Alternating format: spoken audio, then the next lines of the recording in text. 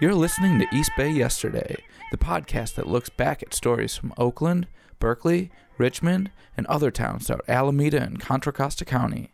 This show is about history, but it's not stuck in the past.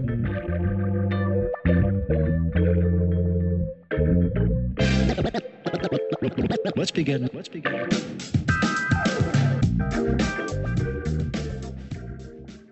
In the early 1980s, thousands of Central Americans came to the Bay Area.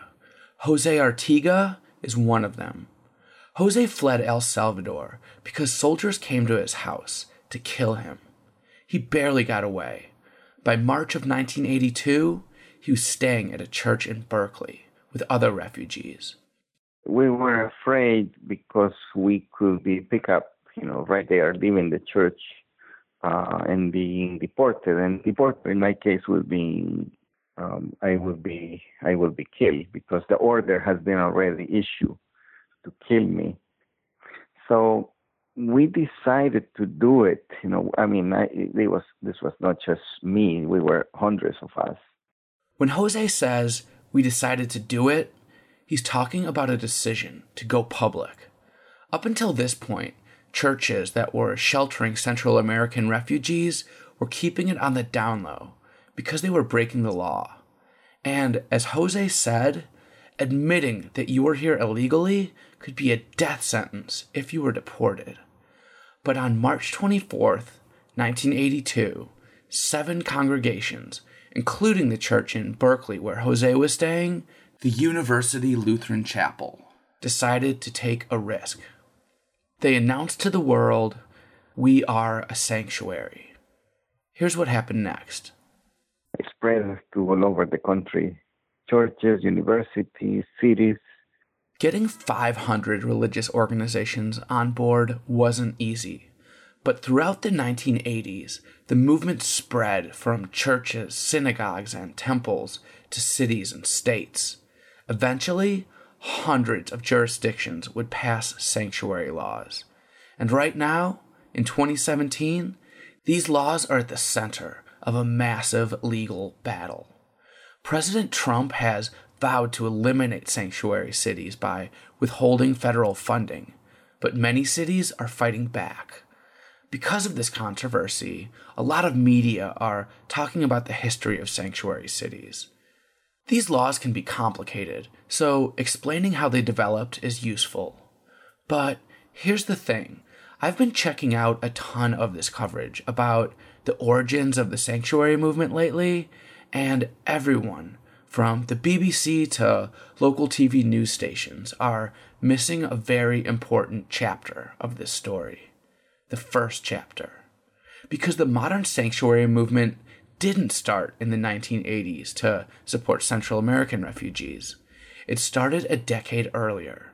And I don't know why, but I haven't seen a single article in recent years mention this fact.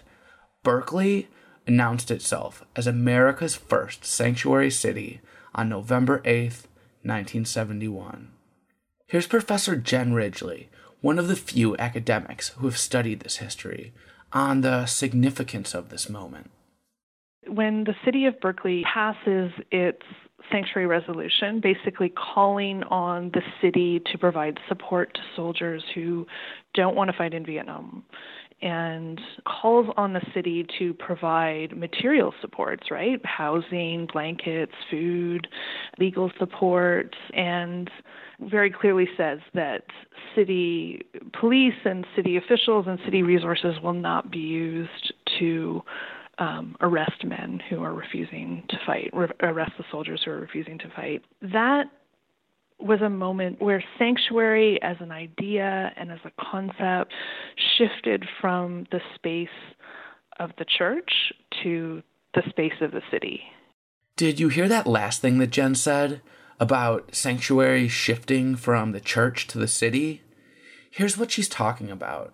The day before Berkeley declared itself a sanctuary, a local church passed its own sanctuary resolution, the first of its kind. Want to guess which church it was? If you said the University Lutheran Chapel, booyah! Give yourself a pat on the back. That's right. The church that helped launch the 1980s sanctuary movement when Jose Artigo was living there, that's the same church that started it all. And this guy, Bennett Falk, was there. We as a congregation wound up drafting a resolution about sanctuary. The resolution that this congregation adopted was adopted on November 7th of 1971. It was adopted in this room that we're in.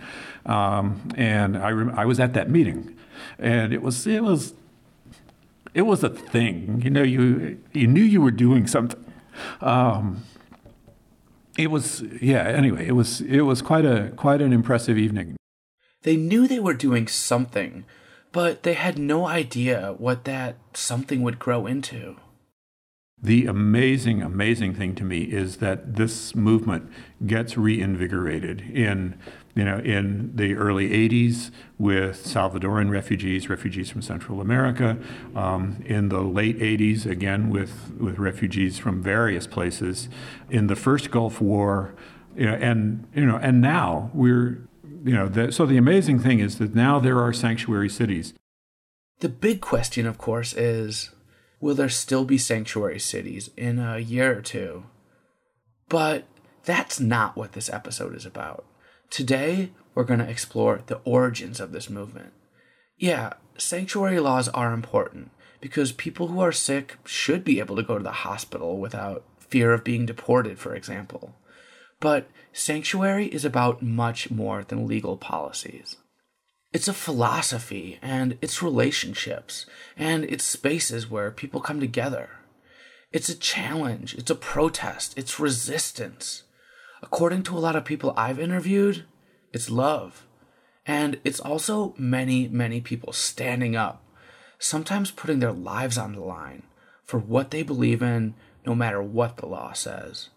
So, stay tuned. I'm Liam O'Donoghue, and you're listening to East Bay Yesterday.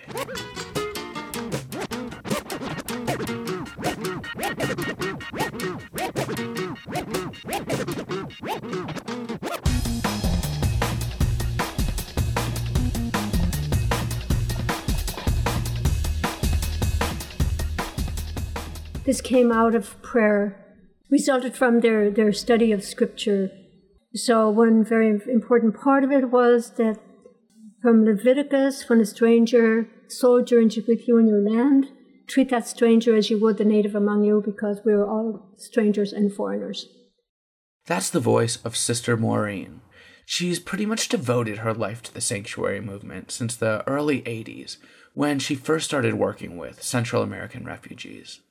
My name is Sister Maureen Deignan. I'm the director of East Bay Sanctuary Covenant. A minute ago, she mentioned that the Bible promotes sanctuary. Basically, it says that you should treat strangers in your land the same as those born among you, and don't harass them. I'm not saying that we should take everything the Bible says literally, but the point is that the roots of this go all the way back to Old Testament times.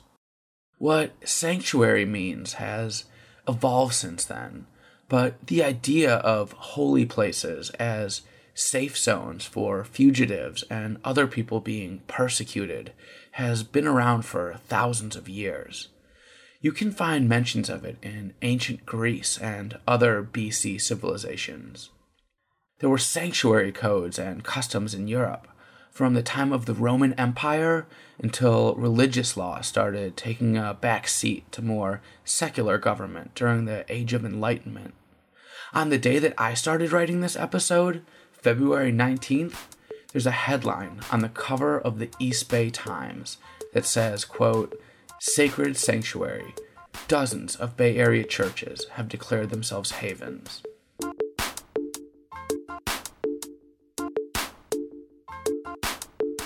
Before the Civil War, abolitionists with the Underground Railroad used the word sanctuary to describe what they were doing. But until the Vietnam era, sanctuary didn't have any kind of legal meaning in the U.S. One of the guys who would help sanctuary transform from a concept to a law was a pastor at the University Lutheran Chapel named Gus Schultz. Here's Bennett Falk again.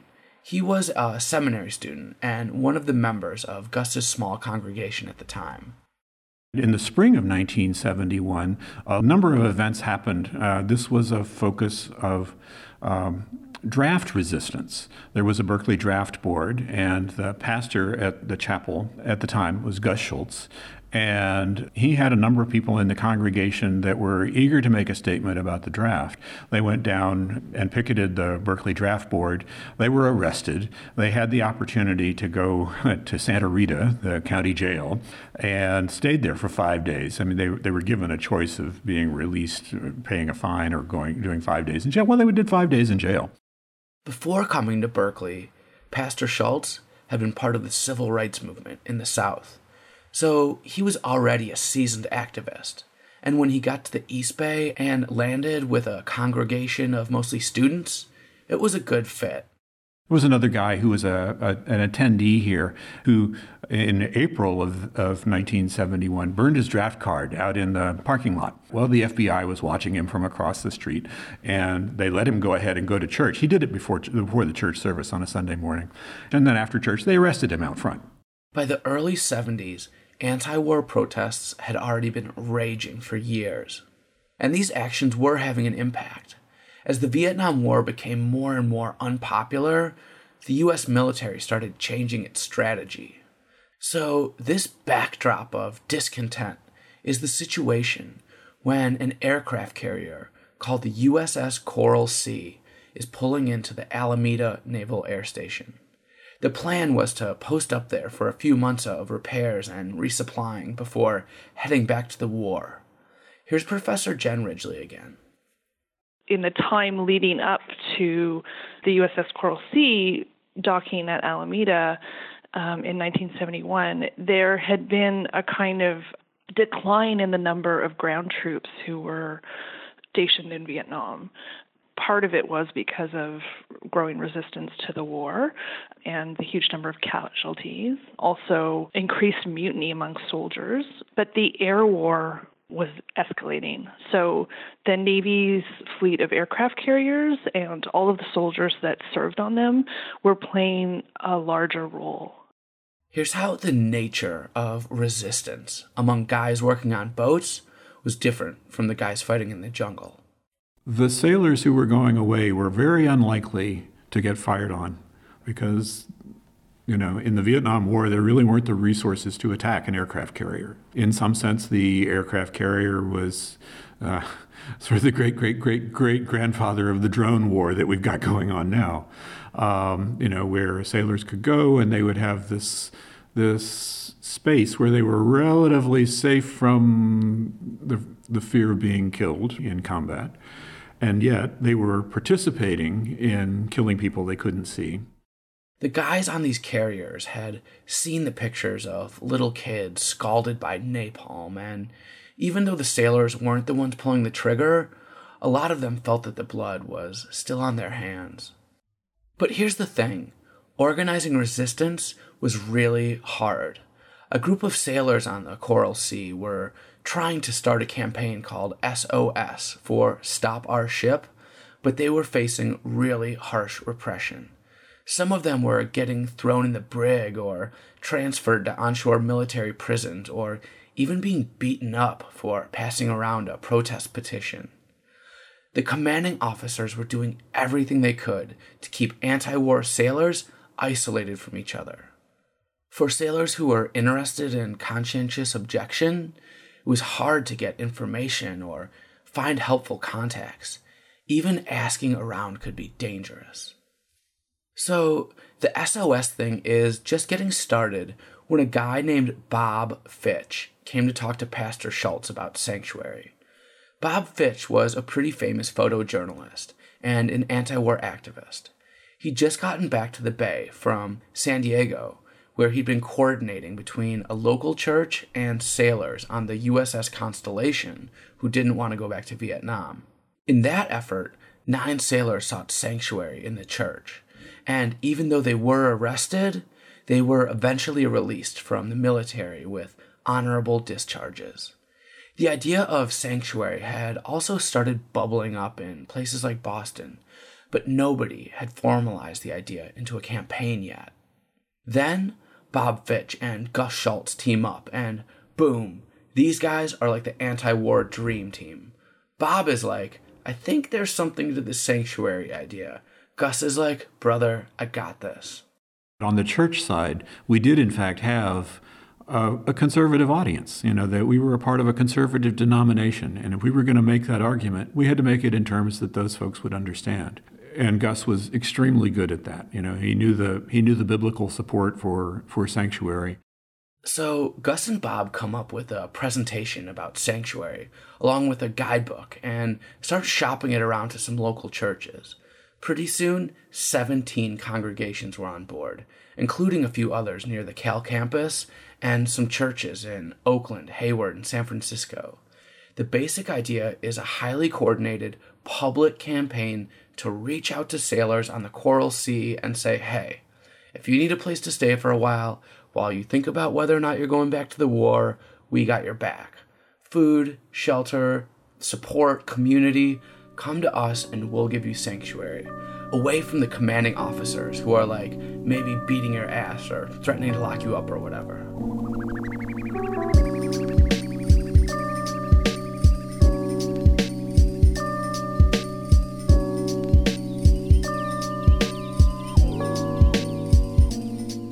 Bob Fitch and Pastor Schultz were both veterans of the civil rights movement, so they knew that public perception is crucial. Up until this point, President Nixon was trying to demonize the anti-war movement as a bunch of un-American, dirty hippies and black power radicals.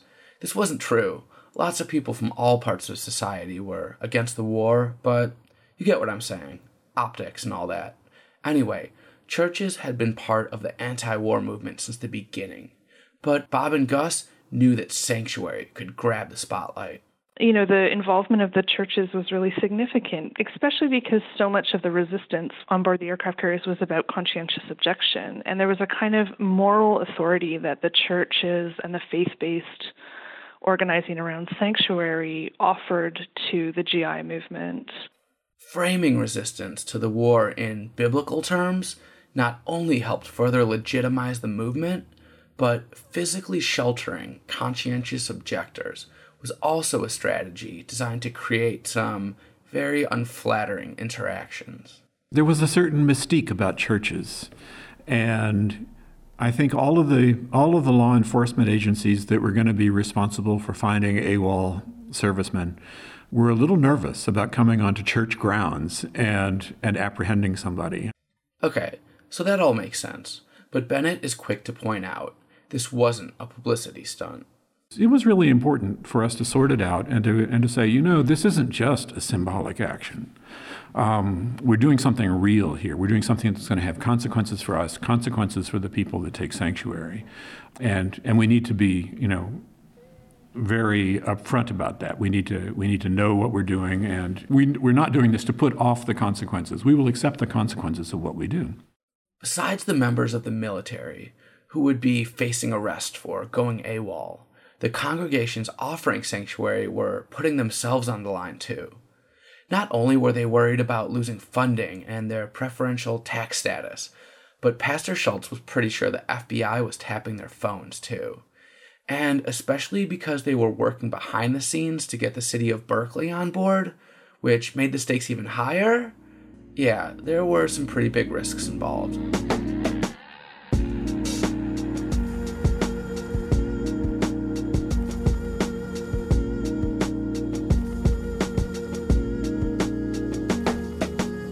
On November 7th, 1971, the congregation of the Universal Lutheran Chapel voted in favor of a sanctuary resolution.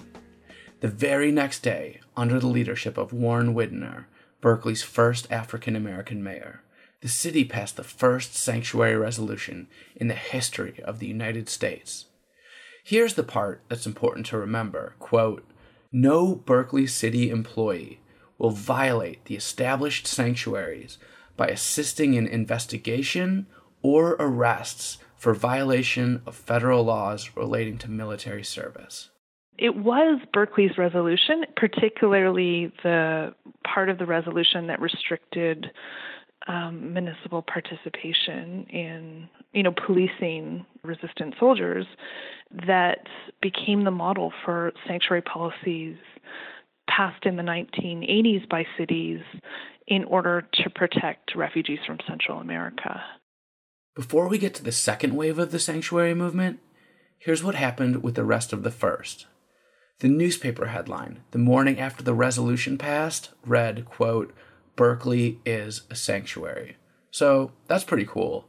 But more importantly, hundreds of servicemen reached out to churches that were part of the sanctuary movement. Less than a dozen ended up actually sheltering in the churches, mostly because they knew they'd be arrested, which is what did eventually happen. But the impact was much bigger than these individual cases. The campaign succeeded in highlighting the broad support for the anti-war movement. One of the churches that did end up providing sanctuary to the sailors wasn't a college campus congregation, but the Montclair Presbyterian Church up in the Oakland Hills. Montclair Presbyterian was a real middle class church. It was really something, and the idea that they would stick their necks out and offer sanctuary and do that, it was really kind of a thing for us. It was. I thought, okay, this is mainstream. This isn't as radical as you might be tempted to think at first glance. Another impact is that all the organizing and communication that was happening between the anti-war sailors and civilian activists in the planning of the sanctuary campaign really helped boost the SOS movement. After the Coral Sea shipped out from Alameda, it docked in Hawaii on the way to Vietnam. During this break, sailors from the Coral Sea networked with crew members from other carriers that were bound for Southeast Asian waters. In modern lingo, this is when SOS really went viral. We see that after the ship eventually sets sail, there's a period of time where the SOS movement expands to other aircraft carriers. And, sailors start talking about it a lot more. And some of this kind of very, very challenging forms of resistance on board the ships start to spread. Fortunately, blowback to the city of Berkeley and the sanctuary congregations was minimal. A U.S. attorney threatened to prosecute members of the Berkeley City Council for encouraging desertion, but it never happened. Decades later, Pastor Schultz was asked why the feds didn't crack down harder on the sanctuary movement. I think his answer holds a really important lesson for people defending sanctuary today.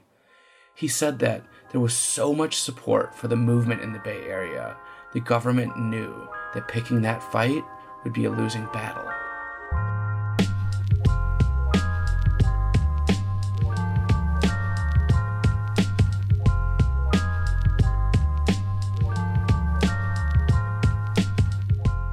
On June 27 of 1980, the death squad came to my town with, 5 names. We were the only 5 university students, and they did find the other 4 and killed them.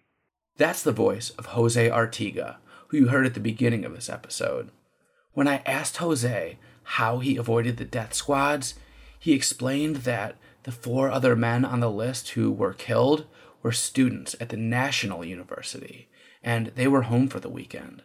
Jose wasn't in his village when the assassins came, because he was a student at the Catholic University, and he had a test that weekend. So I decided to stay at the university to avoid checkpoints, and that's what saved me. So I decided to leave the very same day. So I learned it early in the morning, and by 5 p.m. I was crossing the border into Guatemala.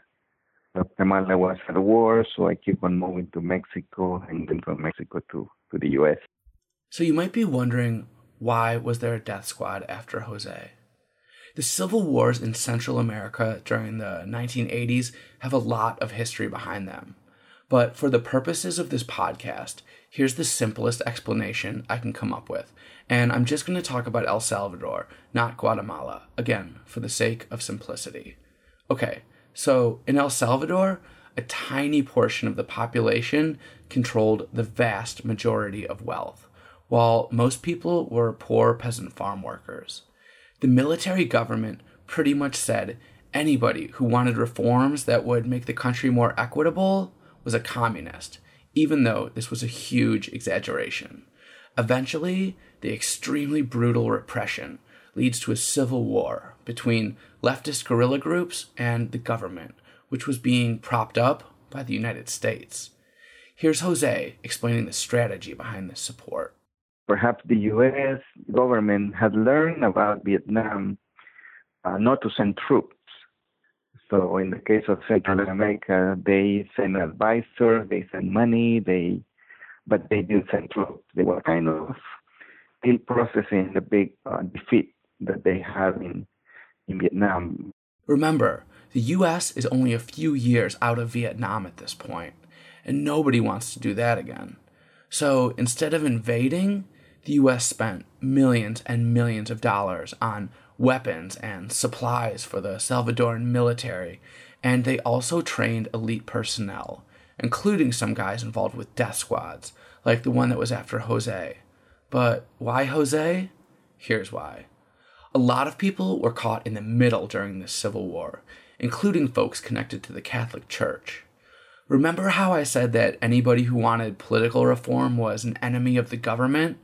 Well, the head of the Catholic Church in El Salvador was named Archbishop Oscar Romero, and he was not a leftist radical. He was just disgusted by the government's brutality, and he said so. This made him an enemy, and it's why one of the most famous death squad flyers read, quote, "Be a patriot, kill a priest." The American public was being told that there was a civil war in El Salvador and that it was regrettable but sort of under control. And I don't think anyone in the official world really acknowledged how out of control things were in El Salvador with death squads. I think it was the violence against church people in El Salvador that pulled back the curtain on just how terrifying that situation was. I mean, just the blatant thing, the idea that Archbishop Romero was assassinated while he was celebrating the Mass is just a frightening thing. Because there were no U.S. troops in El Salvador, it was easier for our government to control the message of what was happening down there and to keep it out of the headlines. That's why when people like Jose arrived in America, the government could just say, "Sorry, you're not a refugee," and ship them back. They rejected about 99% of our applications. So it was very political. The U.S. didn't want to accept refugees from a country that they were, helping to drop the bombs. That thing Jose just said is really important. The reason why all these Central Americans started flooding into the U.S. was because they were fleeing a human rights crisis that was being bankrolled by the U.S. So, if the Reagan administration admitted there was a real crisis and what was behind it, well, that wouldn't be very good for business. Instead, they tried to cover it up, and one of the ways that they did that was by going after undocumented refugees and throwing them in jail. This is where Sister Maureen comes in. She'd spent some time in Honduras in the 70s, working at a school for kids with special needs, and she'd been hearing about some nasty stuff from her friends in Central America.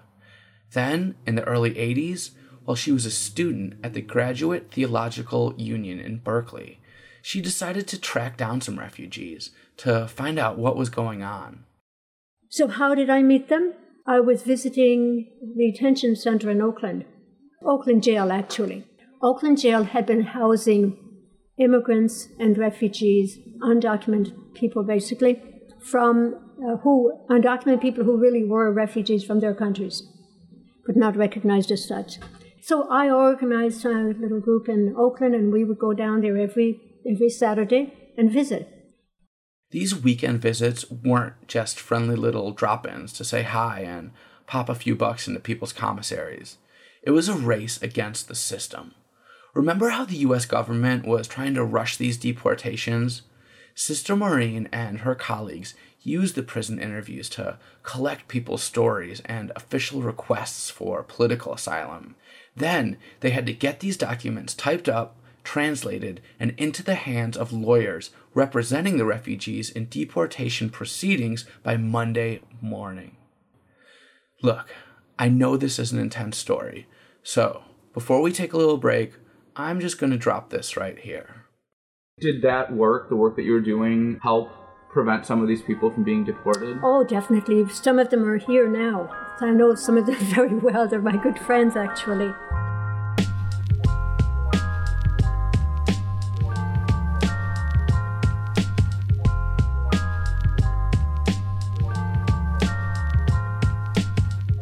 Stories that people like Sister Maureen were hearing from refugees sitting in American jails were really bad. I'm not going to get into all the gruesome details, but here are some facts that have been verified by investigations. The Salvadoran military was massacring villages that they suspected of harboring or even sympathizing with leftist guerrillas. In a town called El Mazote, more than 800 civilians were murdered. Soldiers raped little girls and slit babies' throats. This wasn't a battle, it was a slaughter. President Reagan's administration denied everything. The official line was that things were sort of under control, that there were some renegade officers somewhere, but they could be disciplined and stuff like that. And gradually, I think it came out that this was more not renegade officers, but this was standard operating procedure to terrorize people in rural communities, to terrorize church people. And it was kind of an interesting thing to see how the news was being manipulated. Once we had the intuition that things were going wrong, we went to look for ourselves. People went and they were shocked at what they saw. And deportation back to El Salvador was understood to be a very bad thing, that people were being deported back to their death. Bennett Falk was one of the many Americans who traveled to Honduras in the 1980s to help people fleeing from El Salvador. Sister Maureen also went down. Here she is describing an average day during her time at the Mesa Grande refugee camp. Get up in the morning, leave at 6 o'clock about, and go up the mountains. This took hours to get there, uphill and down the hill, and we're not used to that, so I wasn't used to it anyway, but it was fine. We arrived there. The refugees would be there at the border waiting, and we had these lorries, trucks that would have been condemned. The first day they would be on a road here in the United States or any other place in Europe, Our first trek, well, one of the things that we had, the Les Médecins Sans Frontières, the Doctors Without Borders. They were there and they put some type of pills and medicine into the water because the people arrived and they were just so thirsty and hungry. They hadn't eaten for days. So they got into the trucks. We headed off for Mesa Grande, and there were 40 in the truck, and there were 4 soldiers behind us, and they had guns. That was scary for me. So we had an 8-hour trip from the border to Mesa Grande, which is the big refugee camp with about 12,000 people. There was no protection at all. These are mountains. You're going over the mountains, really, and there was no protection on either side. That was the scariest thing for me, because later on we learned that the driver was drunk. Yeah, a little inebriated. So it would be swerving from side to side. So we arrived, and when we arrived, it was like a huge celebration. You had family members out there waiting to welcome the refugees and their brothers and sisters or parents, and it was just amazing. We went right back again to the border to do it the next day and the next day and the next day. Sister Maureen told me that she saw barefoot women carrying babies through the jungle. And the U.S. government was saying, these people aren't really refugees.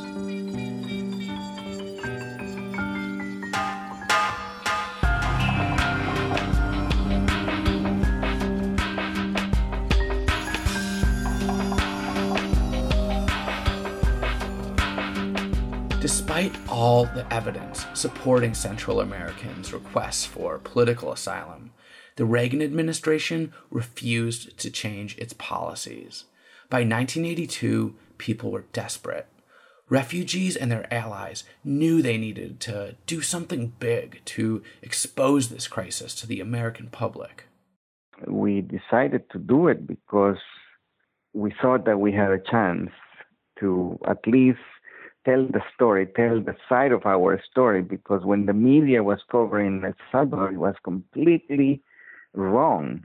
What they decided to do was revive the sanctuary movement. And again, Pastor Gus Schultz was a driving force of this campaign from the beginning. And Gus Schultz and Eileen Purcell approached us and invited us to be at the launching of the sanctuary on March 24th of 1982, which was coordinated with a church in Arizona and another one in Chicago and 5 churches in the Bay Area. And that was the announcement at University Lutheran Chapel of the sanctuary.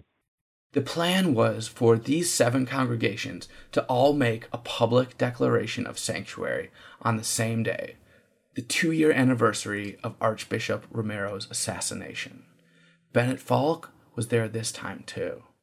Somewhere at home, I've got this great picture, I think, of Jose up on what used to be the front of the church. We had a little eave thing that stuck out.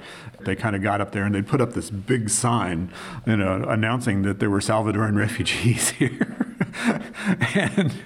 and it was great. And they were, at the time, they were living here, and they lived here for a while. Again, there were big risks involved.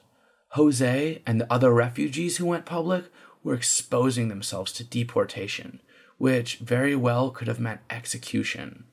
And the churches could have lost their funding, tax status, or worse.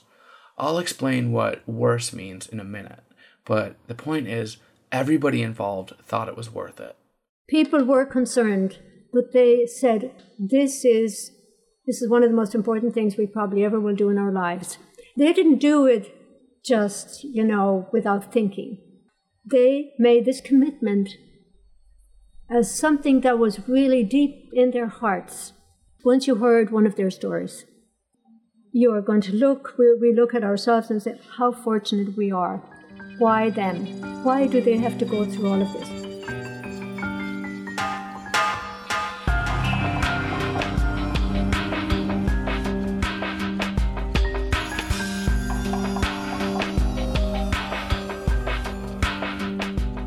The Bay Area was a big hub of this renewed sanctuary movement, but a lot of the action was closer to the border. Sanctuary congregations in Arizona and Texas weren't just sheltering people, they were picking them up from the desert too. Then the U.S. government cracked down. I'll let Jen summarize Operation Sojourner. There had been this moment where, in the 1980s when a whole bunch of sanctuary workers and church folk and people involved with the Central American Sanctuary Movement were indicted on felony charges related to their activity. There had been this huge surveillance kind of operation of the sanctuary movement, and the movement was reeling from these arrests and from the knowledge that informants had literally been attending their congregations and their church meetings. As it turned out, arresting a bunch of priests and nuns and threatening to incarcerate some of them for decades backfired on the feds. Instead of scaring people away, the repression made the movement bigger than ever. And then this happened. They held a gathering in Tucson. Churches and synagogues and faith-based organizations and people who were involved in the Central American Sanctuary Movement sent people from all across the country to attend this gathering. And Gus Schultz brought Berkeley's resolution with him and, talked about it at that gathering. And people took the language, particularly that, 5th point in the resolution around the city participating in enforcement, back to their cities and adapted it to city sanctuary policies that would provide, ideally provide some kind of support and protection for Central American refugees.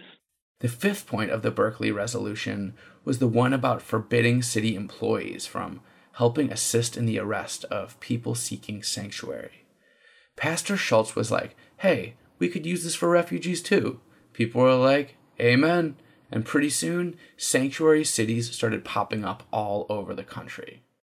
We continue educating people and then spread to all over the country. Churches, universities, cities. During the years of organizing that it took to win these victories, it was the refugees themselves, like Jose, who were really driving the movement. They had the most to lose. There were a number of spaces that refugees would not touch. Like the hospital was one of those. You were afraid of going to the hospital because you didn't have papers and they could arrest you right there. Or the school, you might not want to go to school because somebody can tell on you. And here's why. It wasn't just the sanctuary policies themselves, but the whole experience of pushing those laws that was so important. So when the city, like, the city of Berkeley, the city of San Francisco, and many others passed those resolutions, that was a layer of support where, you see, this was a process, like the date of the resolution is just one date. But let's say a year or two before, there was a lot of back and forth, a lot of education. Like I said at the top, sanctuary isn't just laws, it's relationships. It's a movement. And just so you know, Oakland was ahead of the curve too. Sanctuary city since '86.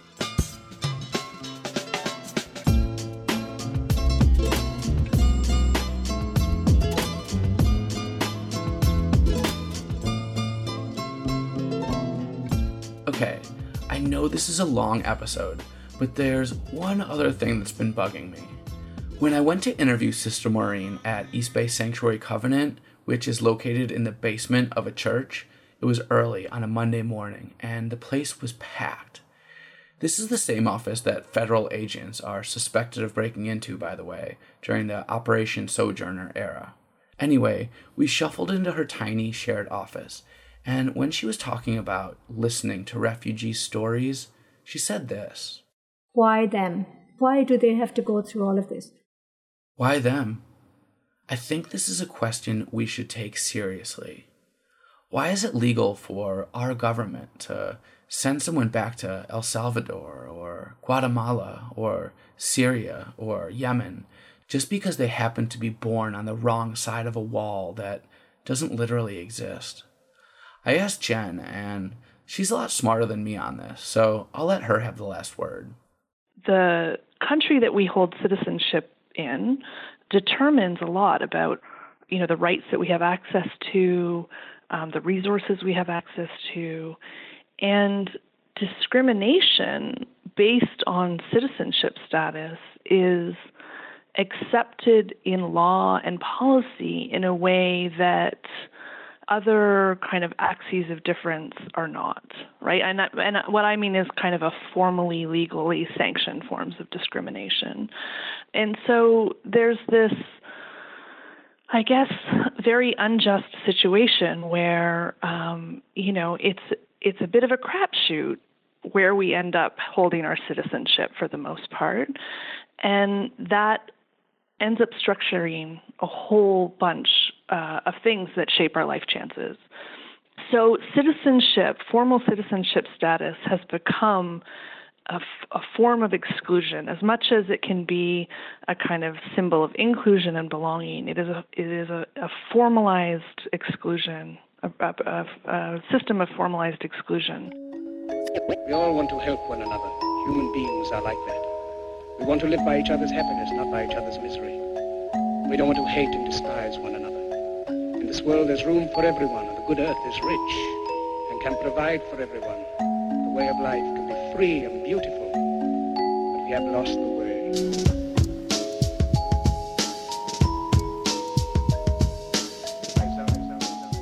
Thank you so much for listening to East Bay Yesterday. I've been your host, Liam O'Donoghue.